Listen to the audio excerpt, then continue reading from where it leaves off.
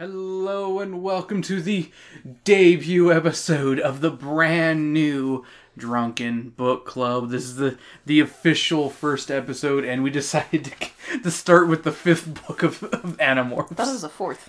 Fourth book of the Animorphs. Don't worry, folks. The other Animorphs books will be, podcast episodes will be up when this one is as well up. So don't worry. If you have no clue what's going on, the other ones will be up. Hey, I'm your host, Christopher, the Rupel. Joined with Sam. Sharks don't make a noise that I know of.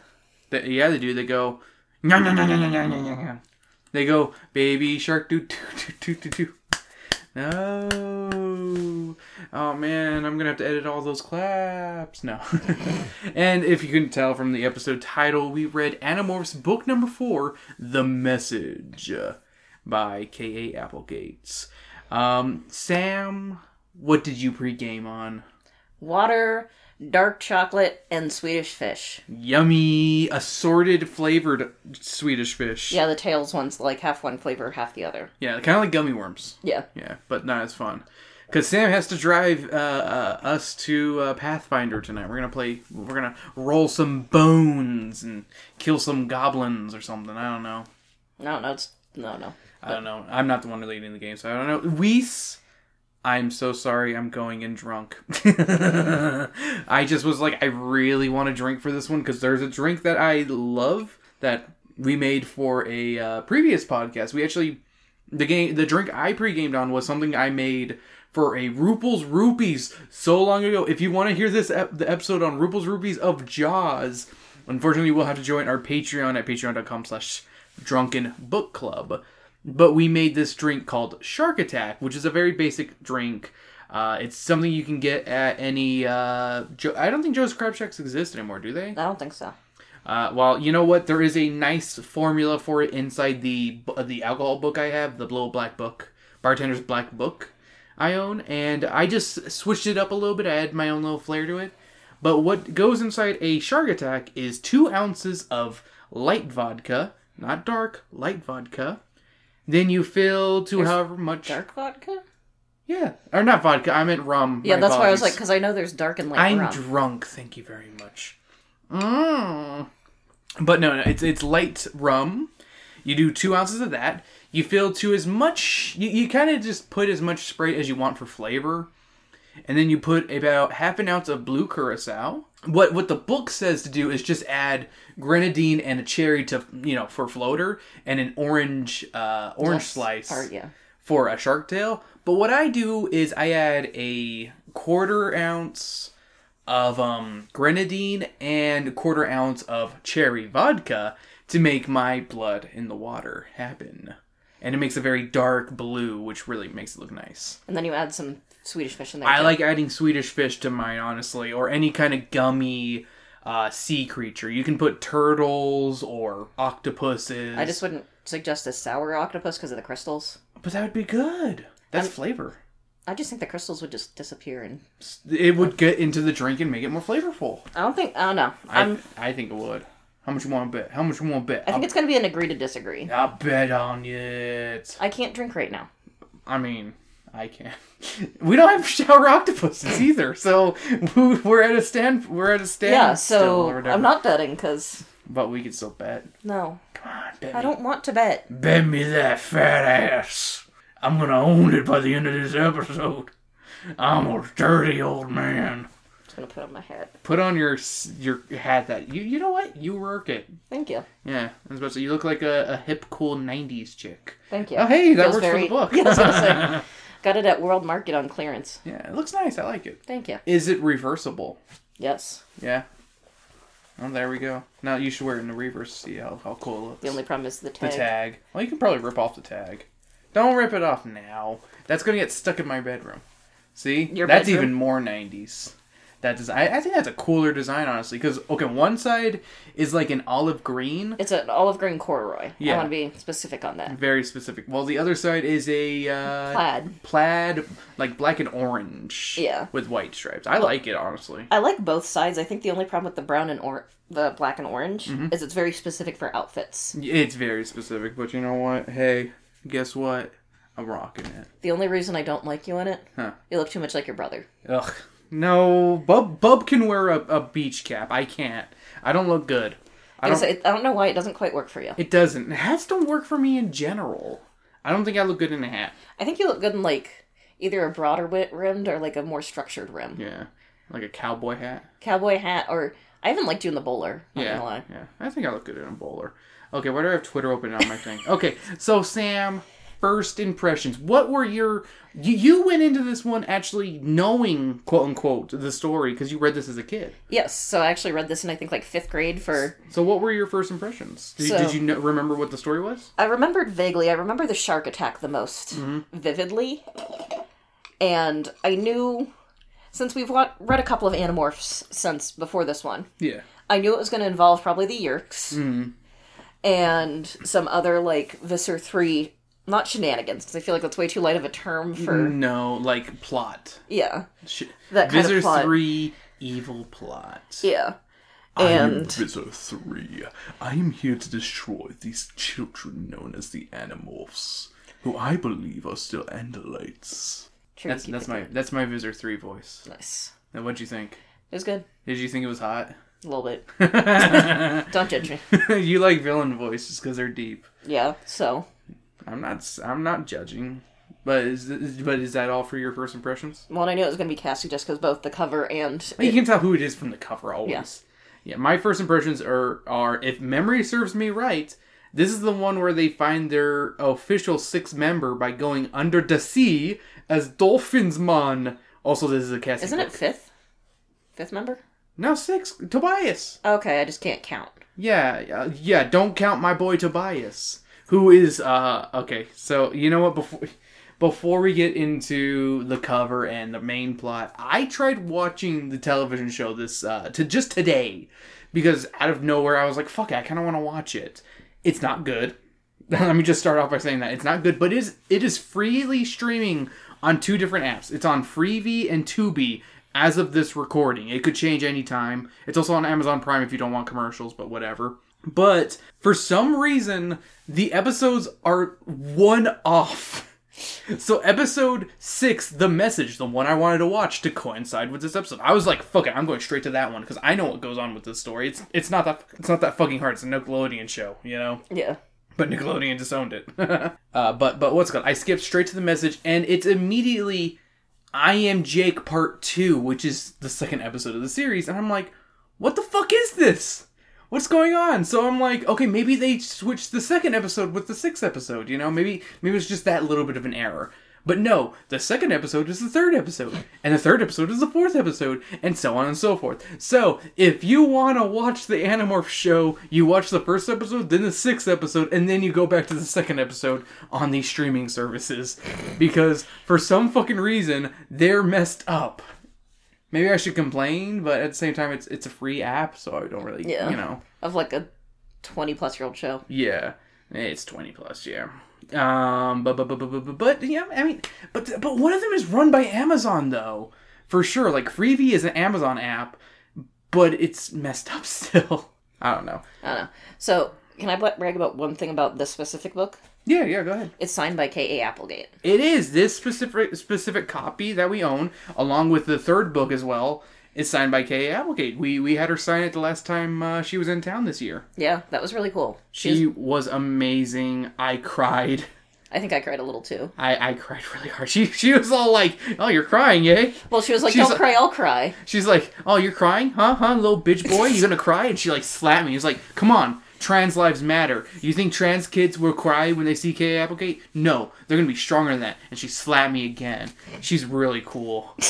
Yeah, that's totally what happened. Yeah, that's totally what happened. She wasn't just a total sweetheart. And like, oh my gosh, she's like the sweetheart aunt. Yeah. Sweetest lady. Lady.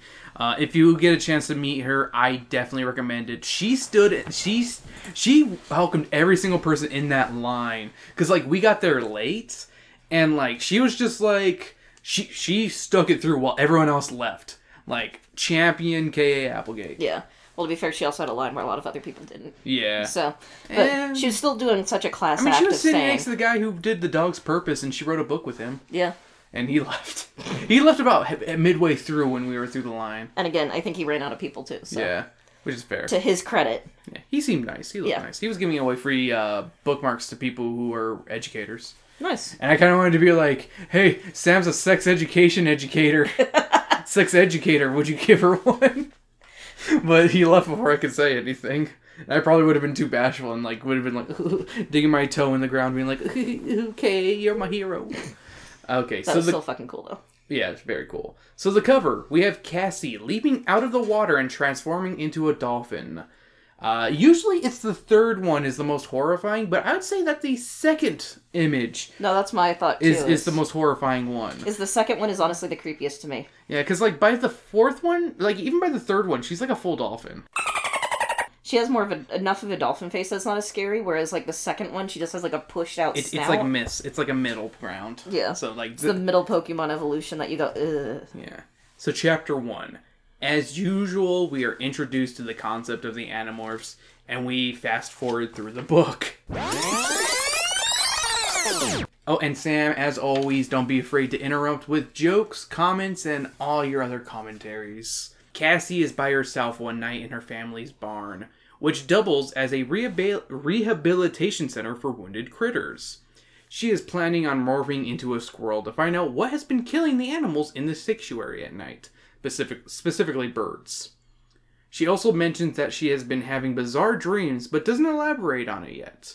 She morphs into the squirrel, and I love the detail of how she loves how it feels to morph, and doesn't go into the painful details, but the beauty of it all. Yeah. It really brings out her character, a very unique attribute to her character, how it's not bones crunching and super painful. The body horror in this book isn't in her transformations as much as they are in the other books. Yeah, I was going to say, she points it out for a second in one of the transformations, but it's not like the others where you go, oh god. Yeah, it's like when she's first transforming into a dolphin.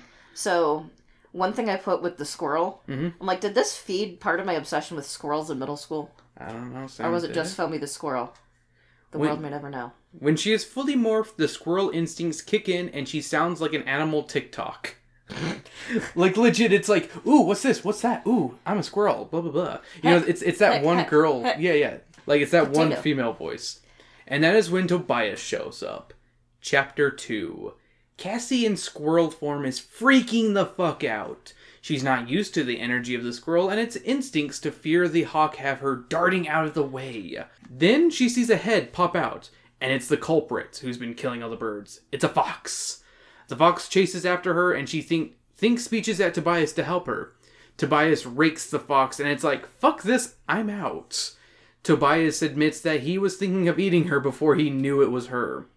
Cassie transforms back, and they have a nice interaction where we find out Tobias is embracing his hawk nature and hunting, and Cassie is not at all disgusted by it. Listen to our previous episode on the encounter. Well, I think because another thing with her that I just thought of now is, again, she knows more about animals and what they should and shouldn't eat. So one, she wouldn't be feeding him the stuff that Jake was trying. Yeah, wasn't it a fucking pot roast? Yeah, it was something super greasy and bad for birds. Yeah. So she's gonna be like, yeah, he's gotta eat. Be fucked up to let him starve, so. Then Cassie says it's time to get back to bed, even with those weird dreams. And Tobias asks what dreams? She explains they're weird dreams about the sea, and Tobias asks, and there's a voice calling out from beneath the sea. You could cut the tension with a knife. With a knife. Chapter 3. It's the next day after school, and the Animorphs are having a meeting at Cassie's house. They're discussing the dreams. Marco admits he hasn't had any weird dreams pertaining to the ocean. He mentions basically a wet dream. Oh yes, he does. On a bulletin board, Cassie puts quotes on it. On a bulletin board, Cassie puts quotes on. Normally the quotes on there bring up hope, but recently they've changed. Sam, can you read what the quotes are on page 15? Just to show the nature of how they've been recently. While I try to scoop up an alcohol-infused fish. I drifted over to the bulletin board and read, "Don't think there are no crocodiles just because the water is calm." Malayan proverb. Beside that was, "If you know the enemy and know yourself, you need not fear the results of 100 battles." Sun Tzu. You want me to keep reading? No, that's it. But I am eating a delicious alcohol-infused fishy. It looks kind of gross now because there's like bits of it. They're like deteriorating in the alcohol, and there's like a yeah. Just like a real fish, its scales are peeling off. So I can think it was the walrus. Did I tell you about the walrus at the zoo? No. So one time we watched it like eat. It was eating, and it kept like spitting its food out and then like putting it back in its mouth, and it just kept doing that.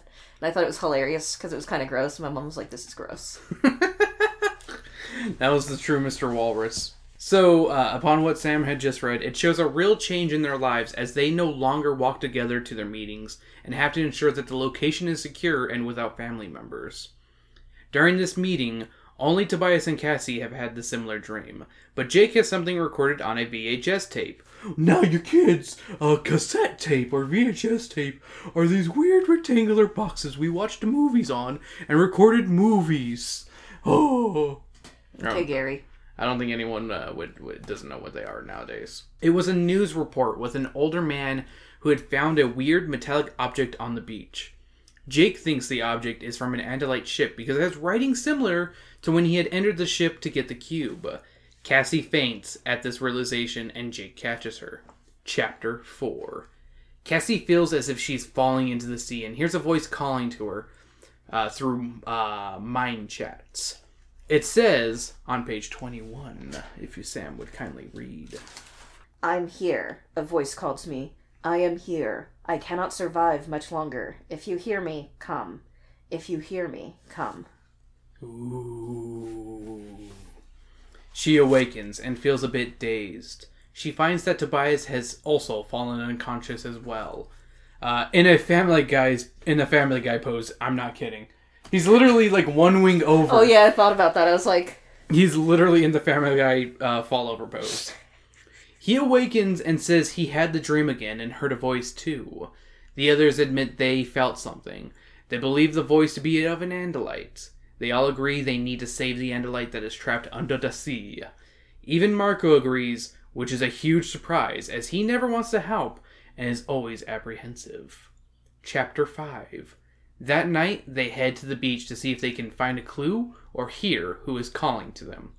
But they're not alone. The group known as the Sharing are also there, combing the beach along with their vice principal, Mr. Chapman. Or is it their principal? I don't remember. I can't remember either. I feel like that part's just kind of more of a footnote than anything, of like which one.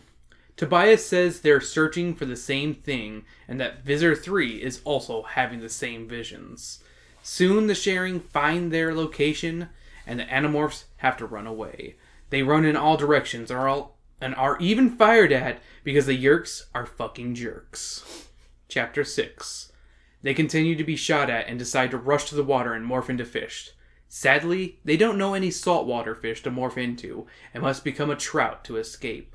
The saltwater burns their scales and is harsh to breathe, but they are able to escape. Chapter 7. The kids don't meet up for about 2 days, as they do have lives outside of being Animorphs, Sam. Let them live their lives. They're children.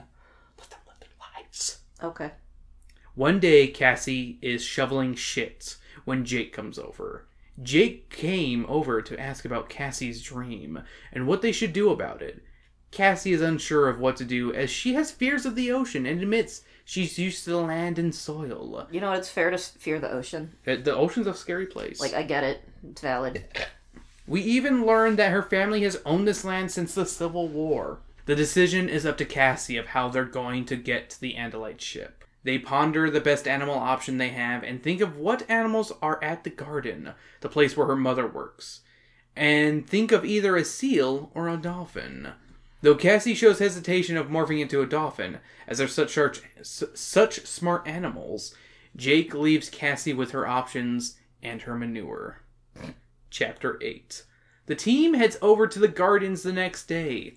They rush to the wildlife exhibit and towards the big tank where the dolphins are. The kids meet the dolphins and are amazed at their jovial yet intelligent nature. Not that one. He blew his money on lottery tickets. Shame on him. They question the ethics of using animals to morph and whether they're no better than the Yeerks they fight. They have no clear answer and just take the DNA from the dolphins. Chapter 9. The kids have a 3-day weekend to enact their plan. They meet by a river that empties out into the ocean. They have Cassie go first, as she's the best morpher. She reluctantly does, and fears what the mind of the dolphin will be like, and whether it will let her have control or not. The transformation happens, and Cassie anticipates the animalistic instincts, but is met with something entirely different. She is filled with the urge to hunt and play, and tells the others to hurry and morph so they can all play. I fucking hate that dolphin noise so goddamn much. Why do I keep making that noise? I don't know. Yeah, and you know what's the worst part? I'm going to be recording that noise and putting it over my own. So it'll be great to hear. Chapter 10. They move as a pod towards the ocean in a most merry way. They end up playing for nearly 45 minutes. Tobias is warning them that the dolphin's brain is definitely taking its toll on them. They don't seem to care, but Cassie figures out how to use echolocation and finds trouble. The others do the same and find a large shark is nearby, and suddenly they get serious, because fuck sharks. Yes. You're not supposed to agree with that. True. Fuck those specific sharks. There you go. Chapter 11. They soon realize that there are many sharks and they're attacking a humpback whale. They decide it's fuck shark o'clock and start attacking the sharks that are attacking the whale. They initiate their attack and Cassie wounds one. I'm going to point out this is the part that I remember. Like, I remember them fighting and her, like, going against it and being like, oh shit, this is not great. Yeah. But the sharks attack back and eventually they stop fighting and cannibalize the wounded shark. I did not remember the cannibalism, though. Everyone seems to be okay, except Marco. Marco's tail has nearly been bitten off and was dangling by a few jagged threads. It was useless, and they were in the middle of the ocean. Chapter 12. The team is unsure of what to do. They call upon Cassie to make the decision, and she tells him to morph back to human, and then back to dolphin, and it'll be okay. They're unsure of this, but Marco morphs back. They swim to him to get him to the surface, and the humpback falls below them. Also, Marco can't swim. That's an important note. It'll probably come up in the next book as well. Because it's Marco's book. The humpback, they swim to get him to the surface and the humpback falls below them. It wishes to show its gratitude and brings Marco safely to the surface. The whale then communicates with Cassie for what seems like a long time, but is only 10 minutes. It tells her its life story and then tells of another being in the sea. It tells her of the location of the lost Andalite.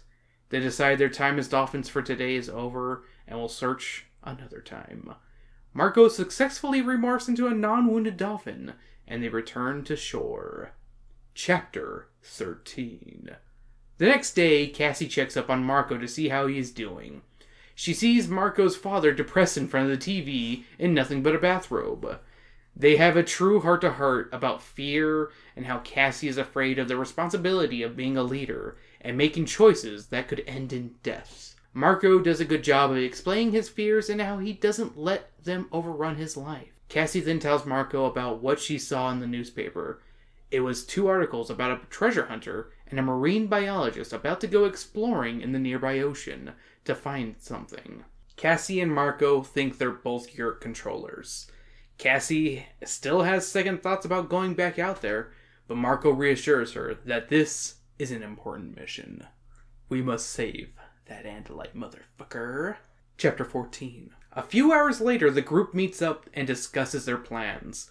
With the info they got there from the whale, they know that they won't have enough time to get there and back in 2 hours. So they plan on hopping a ride on a ship going that direction by morphing into seagulls and then hopping off the boat and morphing into dolphins. They agree on the plan and will meet up tomorrow to enact it.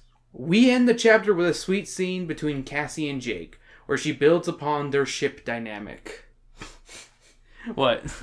I mean, yeah, basically. I'm trying to remember, there was like an ironic part, and I don't know what it was. I think it was in, I'm gonna look at 85, sorry. Yeah. Because I put like, it's like rain. Yeah, go ahead and check it. Yes. I'll wait. Make sure what chapter is chapter 85. Oh, this is where he had the heart-to-heart. Okay. And he's like, kind of forget that what was it? It would be funny if it wasn't some alien that ended up getting us, but some normal Earth creature. Yeah. That's pretty sad. It would suck if they got killed by something. I'm like, it's not really ironic, but... Or is it?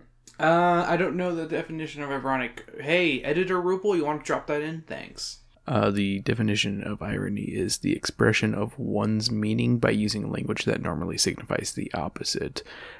So what Marco said was not ironic, but it was at least like the song ironic. So there we go.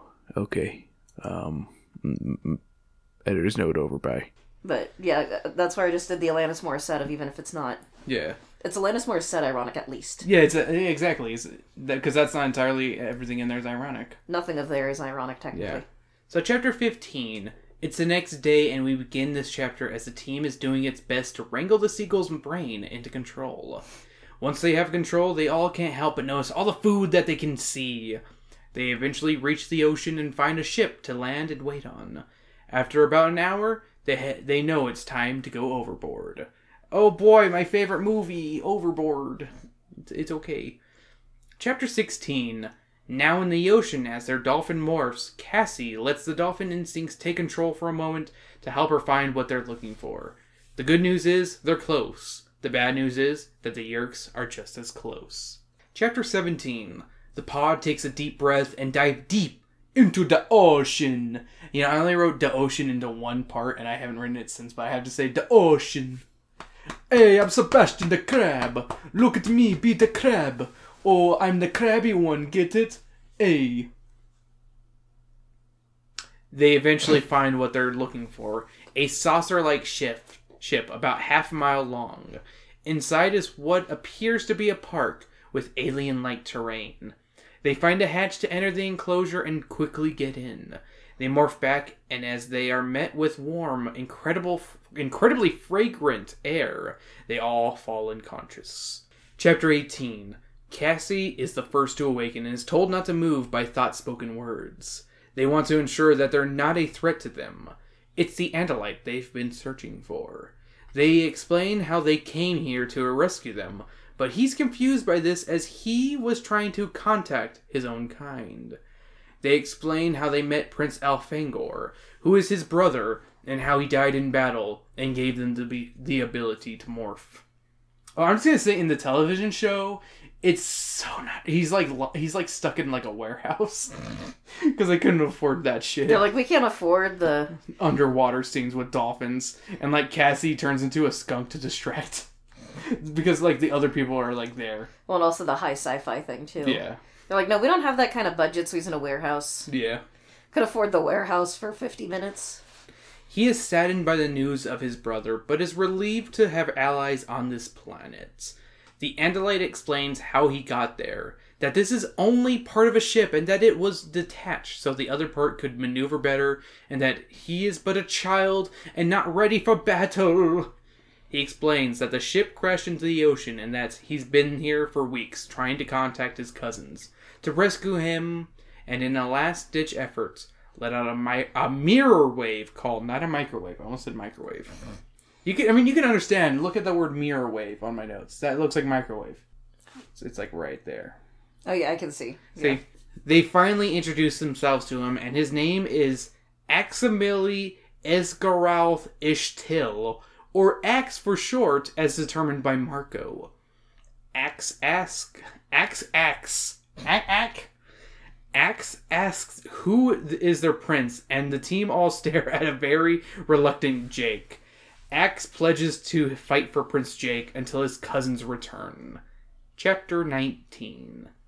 Axe is showing the Animorphs around the ship while they recuperate from their last morph. Axe also explains what the Yeerk do to controlled planets. They destroy all life that can't feed the race of the planet, and all plant life to make it like their homeworld. The Animorphs are shocked by this realization, not fully realizing the size and scope of the issue that at hand until now. We also get the bad news that the next wave of Andalites won't be there for another year or two. They've rested enough and decide to go back to the ocean.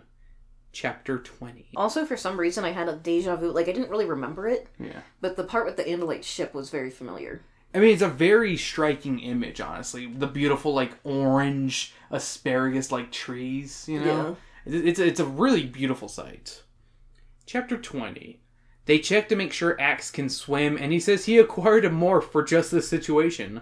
But before they can escape, a shadow hangs over them. A ship has stopped above them, and is using sonar to track them. The 5 escape through the hatch as 4 dolphins and a shark! See, you're going with, like, shocked. I'm going with, what a boner! As they make their escape, the enemy is dropping explosives and have cracked the dome of Axe's former home. They swim to the surface but aren't out of danger yet.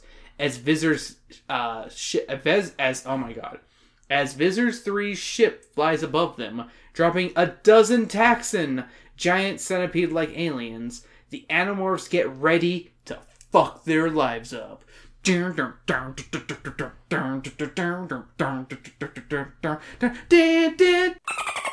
What? I was just thinking of that with all dolphin noises. Chapter 21. The Animorphs make mincemeat out of the soft Taxons in their ocean forms. They need to get to an island to rest before heading home, but Visor 3's ship and the boats are still on top of them. Then the blade ship drops something big, and it disappears. The kids find out it's Visor 3 morphed into a space ocean animal called a Mardrut. The Mardra is large and propels itself through the water by shooting water out of 3 large chambers. It's time to swim the fuck away. Chapter 22.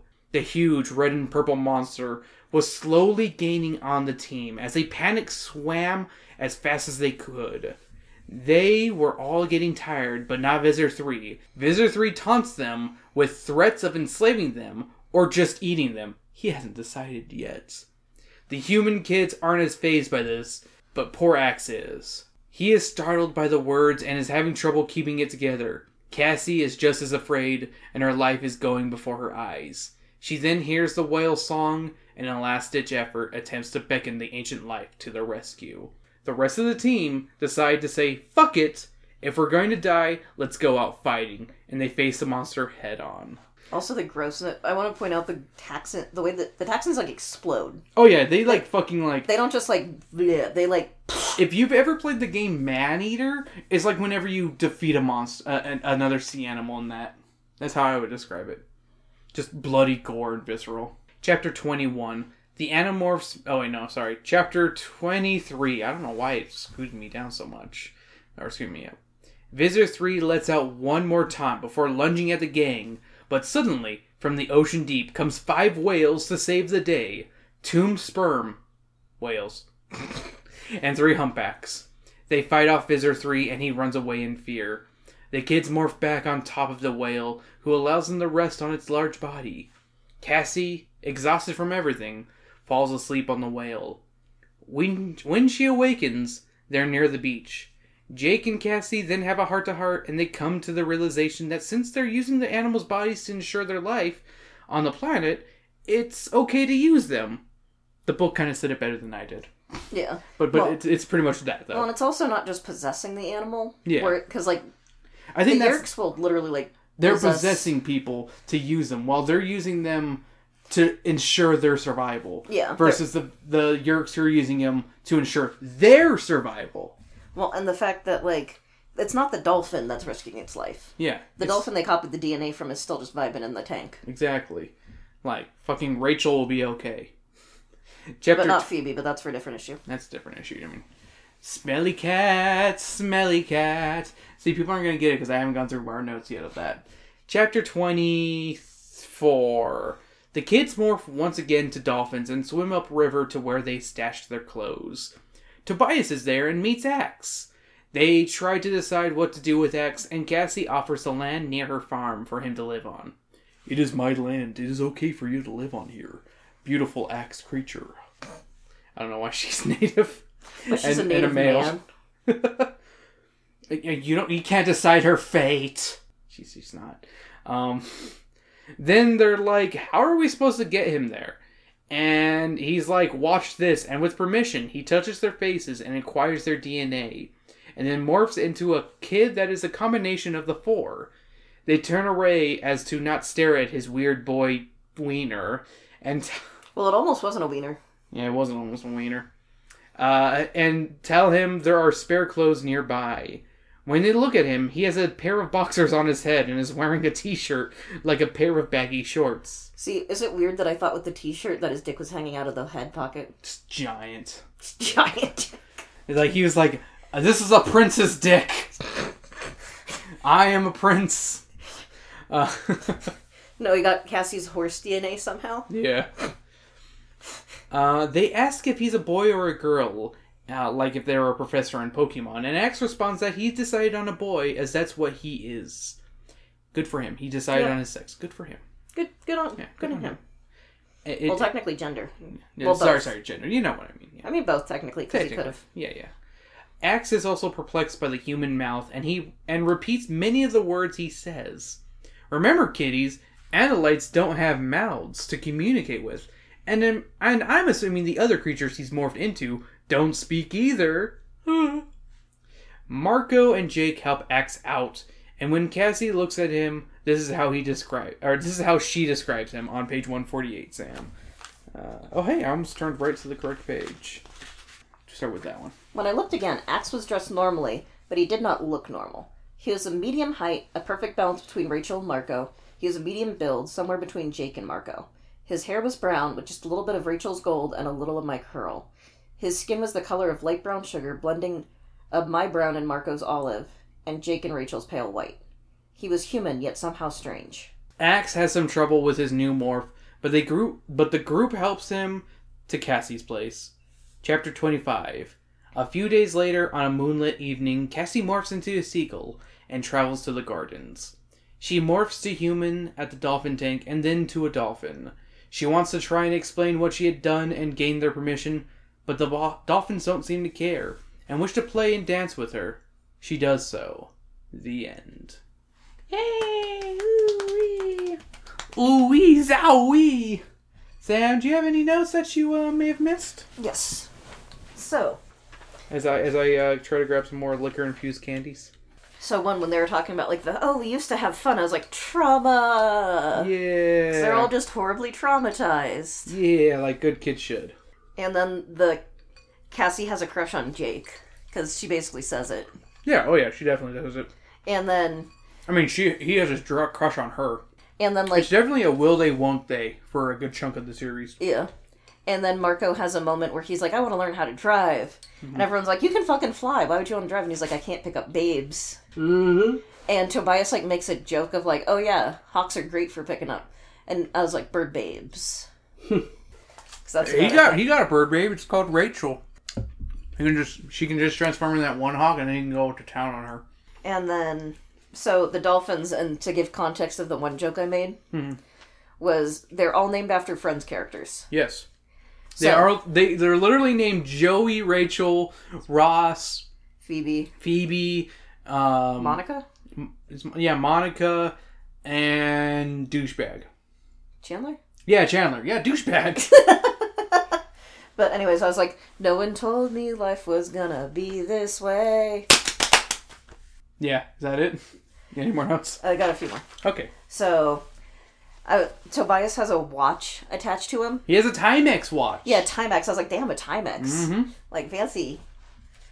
And then the whale part was super cool. Oh, I have that in my nose as well. Like, that was just such a cool moment. And then the seagull, I just made the joke mine. Mine. Because that was basically... That was them, yeah. That was the vibe. And then the tension that they had for a moment in the end, I can't remember.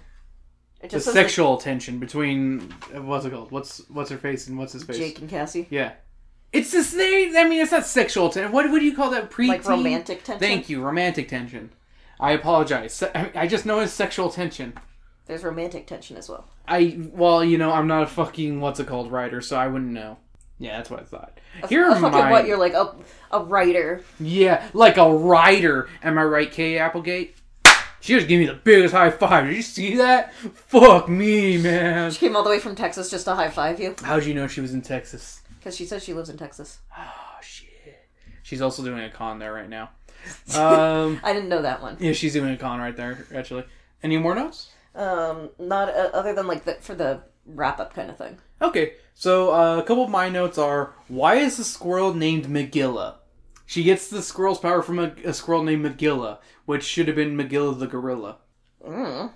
It's cute that Jake has a picture of Cassie. That's a natural pic of her, and not one of her in her best outfit.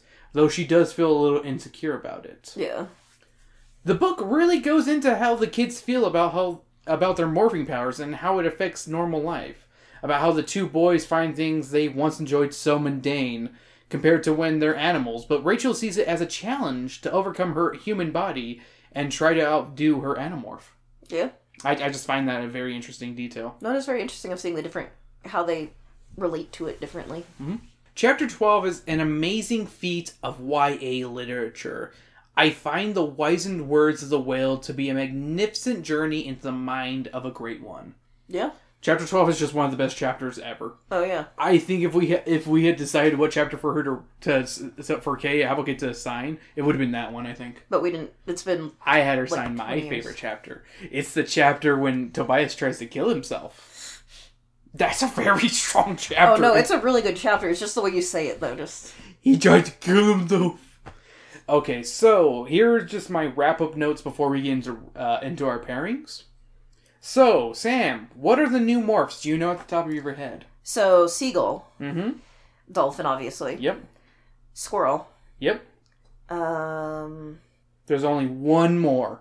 Actually, two more you're missing. Does shark count for X? Yes! And then... Come on, one more. Come on, you just said his name. Human for X. There you go. Sam got them all. Jake, Marco, and Rachel all do dolphin and seagull as their new morph. Cassie gets dolphin, seagull, and squirrel, while Axe has shark and human. There we go. And here are all the pop culture references in no particular order. Okay, they're in order of the book, so they are in order. Mr. Rogers' Neighborhood, King Friday, That One Woman from Baywatch, Pamela Anderson, ? Little Mermaid, Psychic Friends Network, The Walkwoman, Michael Jordan, Friends, the television show, Timex, Three Musketeers bars, McDonald's, and The Hunt for Red October. All without context. If you want context, read the book, Motherfurcow. Okay, Sam.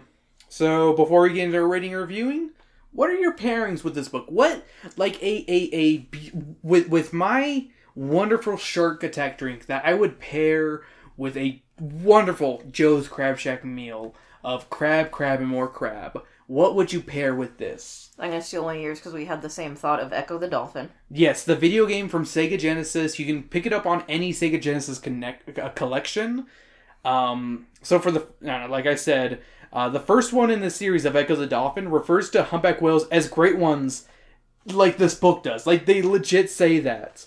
So I thought that was pretty good. And also they both have traumatizing moments involving dolphins. Yeah. I don't know much else. Or I kept thinking Flipper, but I also feel like it doesn't fit at all. Okay, so when it comes to pairings, they don't necessarily need to fit perfectly, but they need to have a good flavor and have a good reason behind it. I think Flipper is a good reason because it's got a dolphin. Yeah, a dolphin and it's a kid's. Exactly. So yeah, that's why I say Flipper. I have not seen Flipper in like 20 years. The show or the movie? I believe it was the movie because it had a Pizza Hut like little. Oh, that's the movie. I got the little like topper thingy on top of the cup. Huh. That was a dolphin. Yeah. My other two, I actually have two more. Disney Nature Dolphin Reef. I'm a fan of Disney nature flicks. They're simple, clean documentaries that are good for the family. And yes, there is a humpback whale in this one as well. But it's a really good Disney nature flick. You could really... this is like the kind of stuff that they would show in, like, what's it called? In a science class. That is, like, PG and not too traumatizing for children. Not one of those where you go, oh, do you promise to love this creature? Yeah. Do you want to protect it? It's in mortal danger. I mean, it does have those moments, but it's not as constant. Yeah. As, like, some of them where it's literally as soon as you're introduced and you start to bond with it, they're like, yeah, watch it almost get eaten. And this one is narrated by Natalie Portman. Nice. Who's always nice to hear. Yeah. Yep. I just hear Padme. And my other one is such a far left field one. Because Sam, you may have mentioned Flipper. Mine is way more left field than yours. It is an episode of The Adventures of Pete and Pete. There's no dolphins in this episode. There's absolutely no dolphins, but it's called The Call. So, it's sharing kind of a weird idea of a call that haunts the main characters until they finally answer it.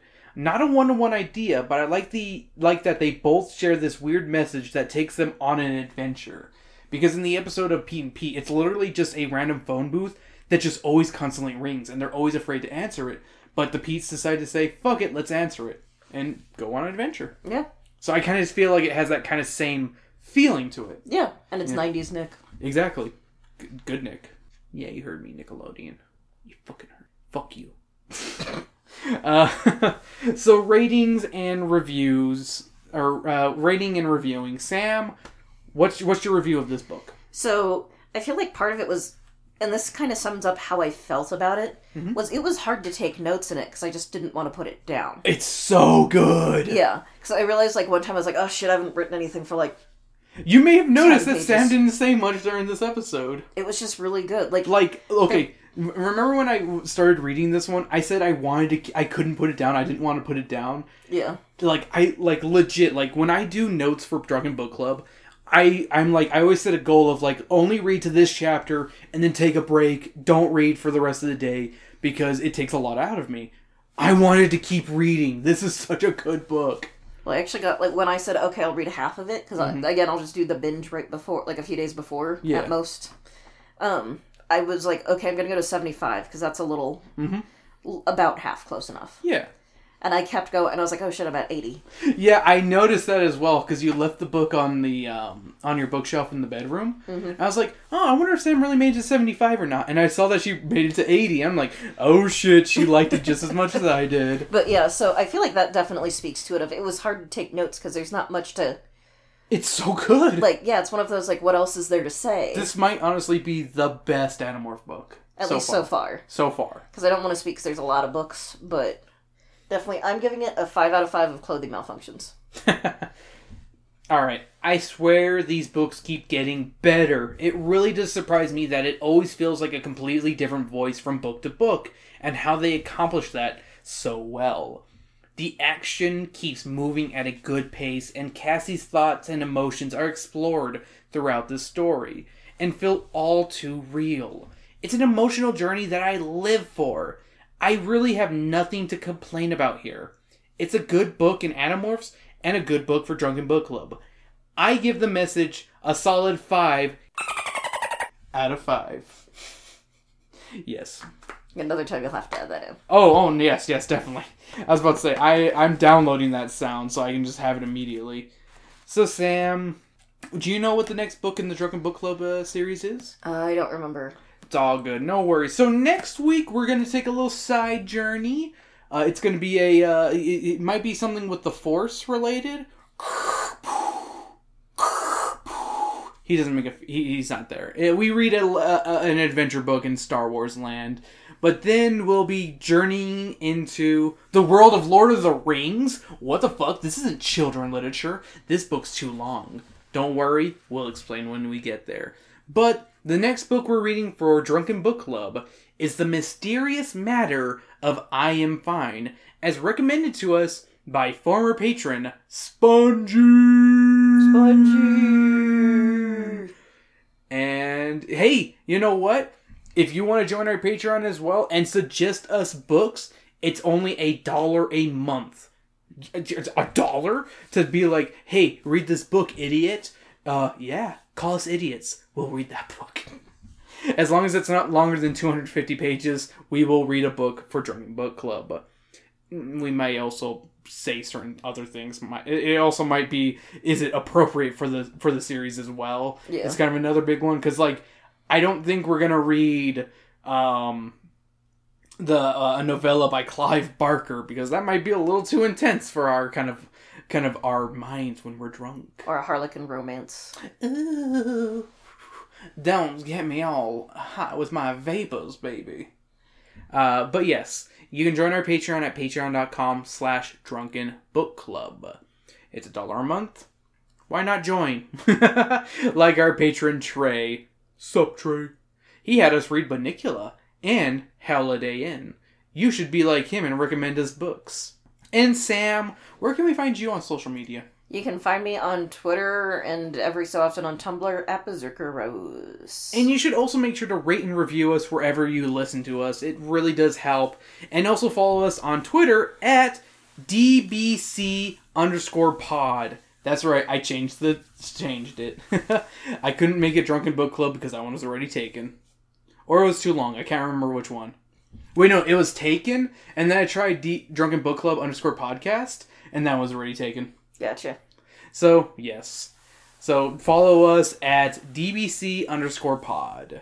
Because I felt that was... It's quick and easy. Yeah. And, what song are we going out on, Sam? Didn't you want that one SpongeBob song? Da, da, da, da, da, da, da, da, da, da.